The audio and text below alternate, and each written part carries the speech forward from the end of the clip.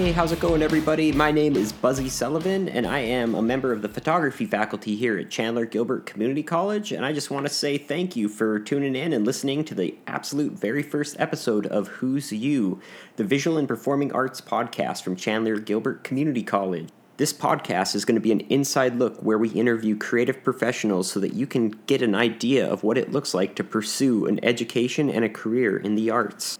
So without waiting a moment longer, let's dive into an interview with Phoenix-based dancer and educator and just all-around amazing person, Nicole Olson. Hi, Nicole. How are you? Hi, I'm well. Thank you. How are you today? I'm doing pretty good. So let's jump into this. Okay. So can you tell us a little bit about your professional life? Sure. Well, I have my teaching life and then my professional artist life. So I am the artistic director of Nicole Olson Movement Chaos. We are a pickup company that mostly does site-specific and public art throughout the community and nationally. I have had the company for about 5 years. I have a small group of dancers that kind of flow in and out, especially now that we've gone through, the pandemic. Everything's been a little bit more interesting. As far as performance goes, I was a soloist with Center Dance Ensemble, which folded in 2019. I also am the associate artistic director for Scorpius Dance Theater, and I am an independent contractor who gets hired out by different choreographers. On another end of things, I also do choreography for specific theater companies here in town. I've worked for Phoenix Theater and for Phoenix Community College and for Stray Cat. You must be like the most boring person in the world. You don't have anything to do. You have a lot of downtime, huh? I get bored very easily, so you have a full schedule. Can you tell me a little bit how your training as an artist helped you prepare for your career? Sure. So I started taking dance when I was about a tween is when I really started my real training at Milwaukee Ballet School. So my training is mostly in classical ballet and classical jazz. Because we didn't come from a situation where there was a ton of money. Actually, there was no money, so everything needed to be through scholarship and work study. I figured out a really, really great work ethic doing that. Earned scholarships to go to college. I went to the University of Wisconsin-Stevens Point, where I have a double major in ballet and in modern, BFA. And then I moved to Chicago and started, the starving artist, where I was waiting tables and working as a barista and had a scholarship at a dance school down there. So my classes were free, and then just started auditioning. Through a very, very long story that's not worth getting into, I ended up here in Phoenix and have been, doing that hustle for the last 21 years. I think anytime I talk to somebody that identifies as an artist, I just assume that they have a very strong work ethic. I don't think that you can have any longevity in the arts with no work ethic. I completely agree with you. One of the things I always tell my students is that the difference between starving artists and working artists is that working artists work. Yeah. And they work all the time and not necessarily just in their craft. Yeah. It's creating their community and figuring out the business of art, which is its own entity in itself, and so on and so forth, trying to figure out how to navigate in the appropriate way. Yeah. So it sounds like you're kind of balancing two careers. Pretty much, yeah. Are there areas where those careers converge or diverge from each other? Sure. Not probably in the ways that you would expect. Mm-hmm. With my work in the community, I'm able to meet particular people who work within the community that I am able to then have my students perform at their venues. A Phoenix Art Museum has been a big one who's been a big supporter of my work, and then henceforth also the work at Metropolitan Arts Institute in kind of making those channels and those commitments, which then leads to even more. Work begets work. Yeah. And and the people that you meet, you keep in touch with, and it just kind of goes from there. The other part is that about 50% of the dancers that I use, that I hire for my projects, are my former students. Whether they be from Metropolitan Arts Institute, we call it Metro Arts, whether they be at Metro Arts, or I have one that studied at Ballet Arizona with me, and others here and there. And so it just kind of feeds itself into my other career. Sure. Yeah. Awesome. Do you ever feel like one of your careers takes away from the other, or do you feel like you've struck a balance? Up until COVID hit, I thought I struck a really good balance. I think we're all learning to navigate what that looks like now. But up until then, I've been running the dance department at Metro Arts for 15 years now, and I think most educators would say that after several years, you build the department not only as a working unit, but what also works best for you, so that it's more streamlined, so that hills and valleys aren't as disruptive, as they are in the beginning when we first start. So in that manner, I was able to have a fully running machine on the education end of things, and then being able to put in that time and energy into my professional career. I would say that my school, my administration, is fully supportive of those of us who have full-time professional careers outside of our teaching careers. So that support is immense. My husband is greatly supportive, which is amazing. He is also an artist, so that kind of helps, that he understands that I don't have a standard 9 to 5, and oftentimes I will be gone randomly throughout the day for different projects and different things I need to go, and performance, opportunities and traveling. And so I think having the personal life and the professional teaching life helps me to balance out that. But I keep a very, very clear planner. Yeah.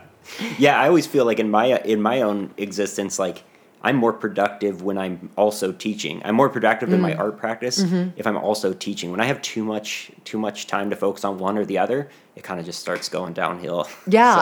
I would agree. And I think that a lot of artists would say that staying busy is what keeps them creative. Totally. I don't know how to deal with downtime. All that well. But if I look back, my entire life has been geared that way. I've never really had downtime. I don't know what to do with myself when I'm home at 4:30 in the afternoon and I have nothing to do for days and days and days. That seems disruptive to my happiness at this point in time. For sure. I think one thing, how I was introduced to you was, I think that you have a pretty long history of working collaboratively with visual artists. Yeah. And obviously you also collaborate with musicians. Can you talk about that work and why it is important to you to work interdisciplinary? I didn't necessarily set out to do a ton of collaborative work in if we're going to use that term. I think it had more to do with the fact that I started looking for alternative spaces for dance to be presented here in the Valley. After living in Chicago and living in and around Milwaukee, the two art scenes there, that was much more prevalent back there, to have dance be seen a little more outside of the typical proscenium of our stage.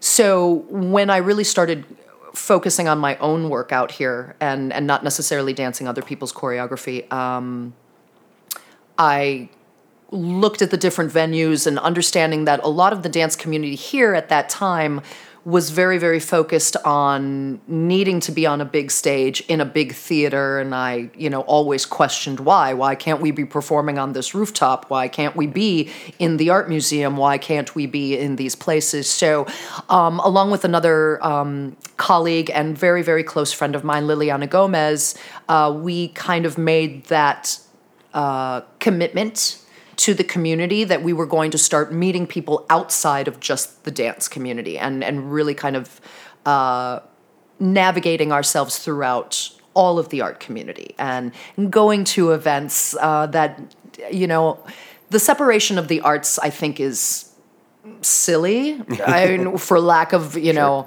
a better word. I think that we have so much more in common than we don't.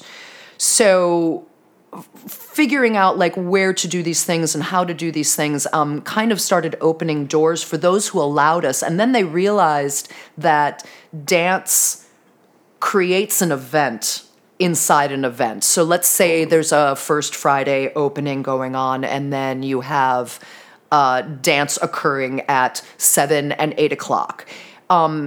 It's amazing how people will then converge on that and then go back into whatever it is they're doing. And I think that a lot of organizations here in the Valley saw that as a plus, which it absolutely is, and bringing in different people to those events. Here again, totally.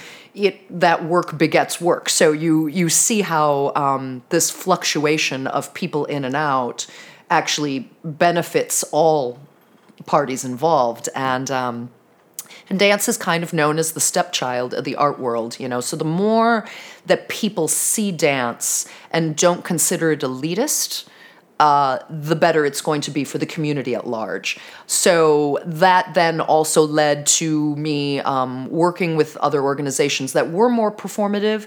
I'm preparing right now to set my 6th piece for Canal Convergence with Scottsdale cool. Public Art, which has been an amazing, amazing journey with them, and love doing it. And I will be speaking with new collaborators soon that unfortunately I can't mention right now because it's still, contract is still being written.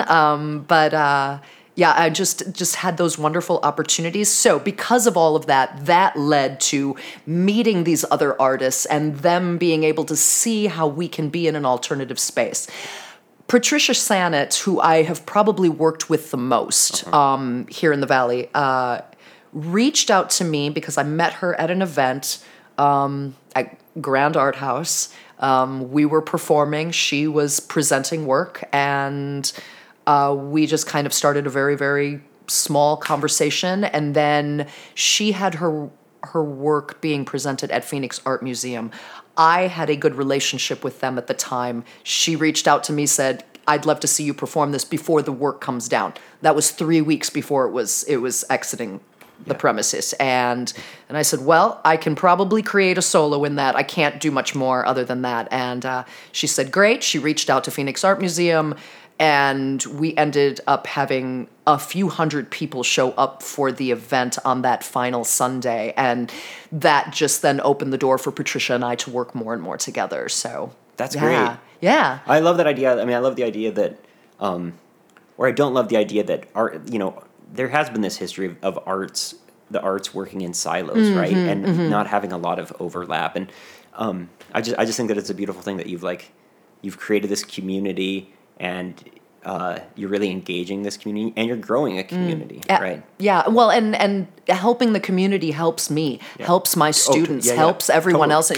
So I have some pretty strong opinions about artists and the art community, and as you can probably imagine, but I don't understand how we can think that others outside of the community can support us when we can't even support one another. Yeah. So when we create that buzz ourselves, we grow, and then people are attracted to it and then come in and see what is happening. Any opportunity I have to show dance to people who might not have ever experienced it for whatever reason, is an opportunity for them to possibly really love it. Totally. And then go and see more dance. Yep. And then, if I'm collaborating, then maybe they will see other kinds of art also. So it just expands our horizons, I guess, to opening new doors and getting the arts scene, which there isn't an artist in the United States who won't say that is what they want. Yeah. To be seen, to have those acknowledgments, which then hopefully will lead to funding, which is a whole other conversation. But totally. Well, I mean, it's true. I mean, a gallery or a theater are not the only places to see the arts, right? No. Sometimes our job is to bring arts to the people. Yes. As opposed to the people come to the arts. Well, because it's not working so well the other way. Yeah, totally. So, it excludes. Absolutely. And when people feel excluded, then they don't feel welcomed. Yep. To come into a new space and to understand, to be able to talk to the artists about what they're doing, what that looks like, and that their opinions and acknowledgement of the work is valid. Yeah. And when we break down those barriers, everyone wins. Totally. So awesome. So I think something that came out of our conversation that we had before this interview was you told me about the importance of the mentor-mentee relationship in dance, and I think that that has resonated with me so much. I've thought about it so much since last time we spoke. Cool.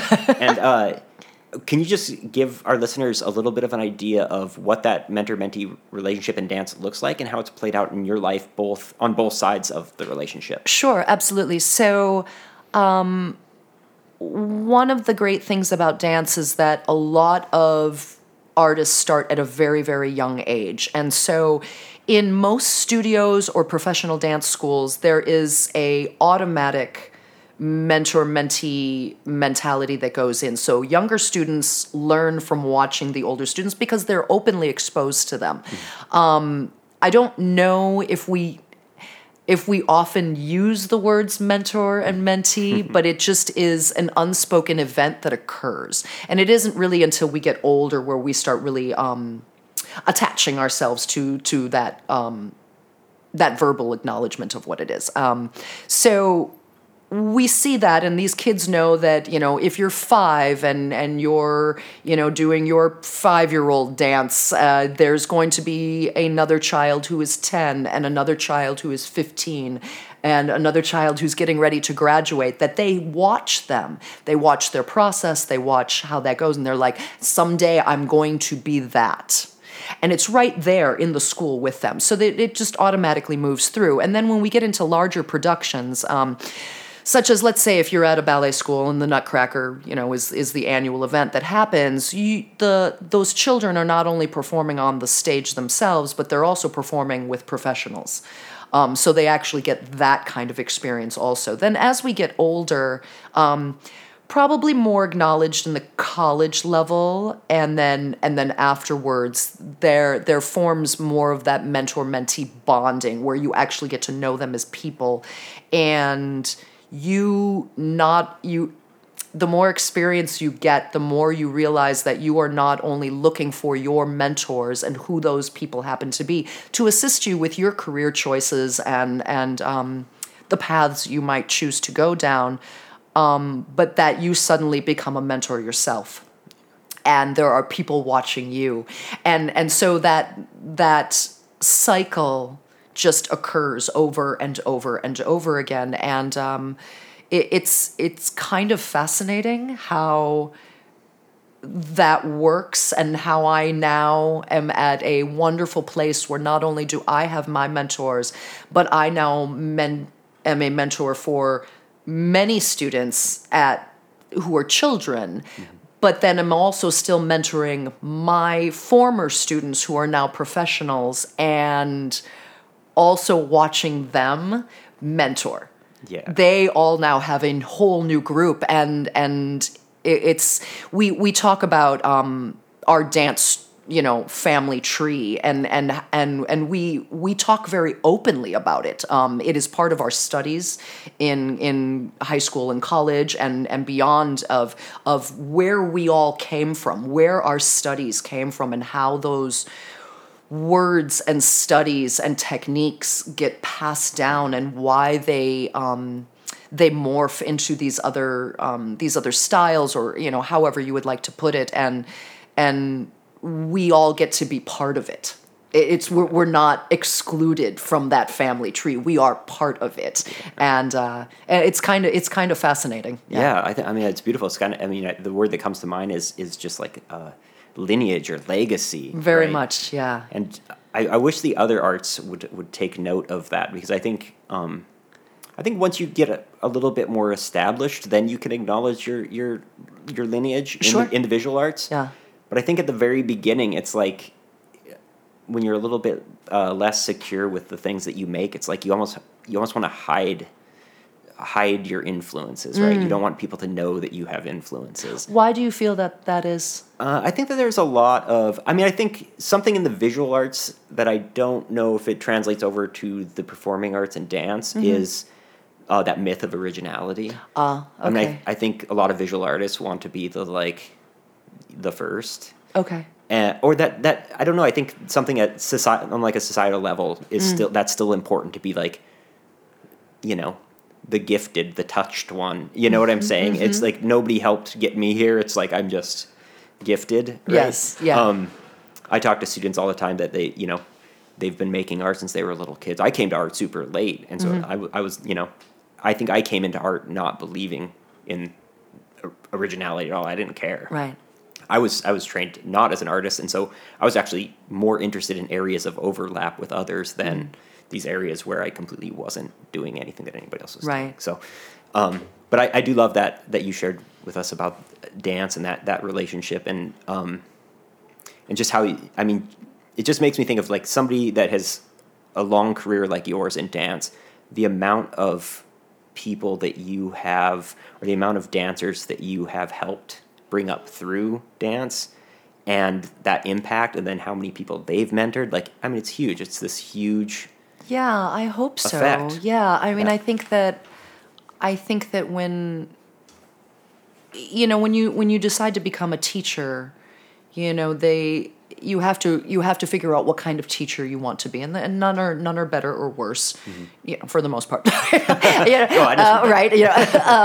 But one of the things that I think that not only you aren't just teaching art, but you're teaching people how to be good human beings, and what does that mean going forward?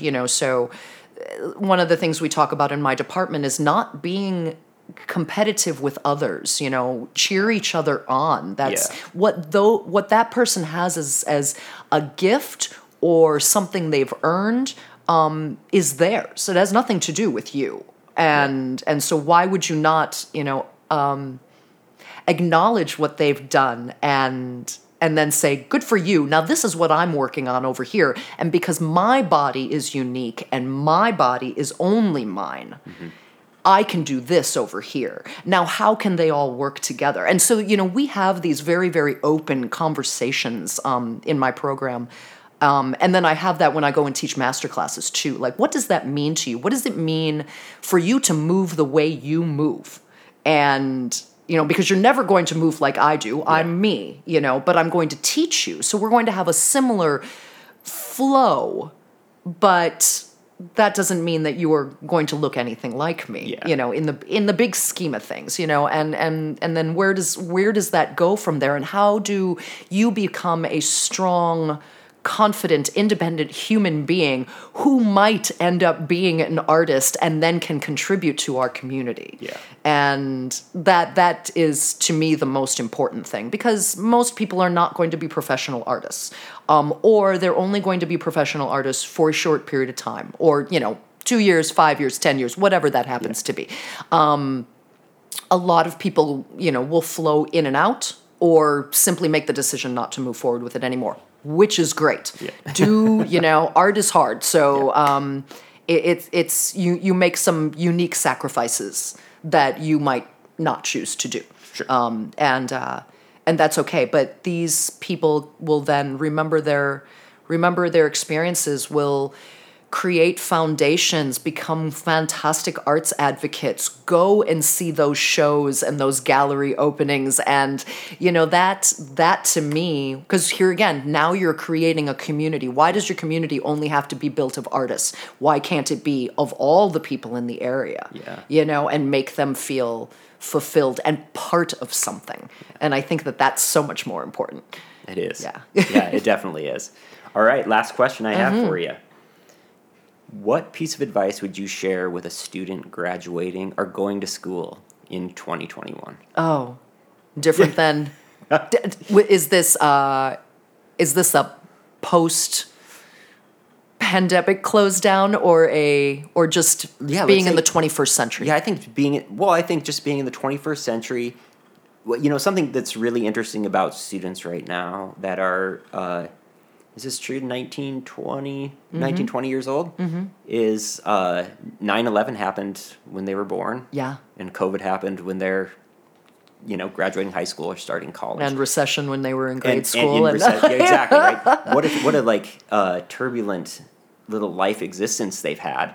And I think that, one thing I have acknowledged in a lot of art students, or seen in a lot of art students, is sometimes they have an adversity to risk. They don't want to take risks. And I think that that's such a crucial part of being an artist, is being able to take risk. But I also try to acknowledge the world that they grew up in compared to the world that I grew up in. Sure. It's very different. So, with that said, what advice would you give those students? Yeah, I think that Gen Z, if we're going to get, detailed about, which group, I think you all have this amazing opportunity and capacity to change the world to be how you would like it to be. I have seen such amazing creativity and thought process come out of the students that I have taught in the last 10 years, and the ones who are coming up behind, that is very different than the creatives that came through in the past, as it should be. You should be challenging. You should be raising your hand and saying, I don't agree, as we did when we were, coming up, when we, behind the baby boomers and the silent generation. And take your knowledge and your strengths and your weaknesses and create your art through that. Don't be shy about it. Say the things you want to say and how you want to say it, and listen to the people who are mentoring you, and take it all with a grain of salt. And you are going to be taught amazing, amazing things in school, and you're going to discard at least 50% of it. And that is okay, because you're supposed to. Yeah. And then move forward with your ideas and your philosophies, because they're strong, and they're going to change the way we do things. And I'm really excited to see what you all bring to the table. That's amazing. I just want to say thank you. Absolutely. I honestly think that every artist in Arizona needs to reach out and say thank you to you. I think you've done such an amazing job at community building, and it just comes through how supportive you are of your peers in the arts. And I just think I think the world of you. And thank you so much. Thank you so much for this opportunity. All right, take care. All right, I want to thank everybody for tuning in to the absolute very first episode of Who's You?, the visual and performing arts podcast from Chandler Gilbert Community College. I want to thank Nicole Olson once again for her time. And next month, we'll be back with an interview with Megan Drivinghawk, a Phoenix-based photographer, poet, and educator. Until then, go and make something. Bye.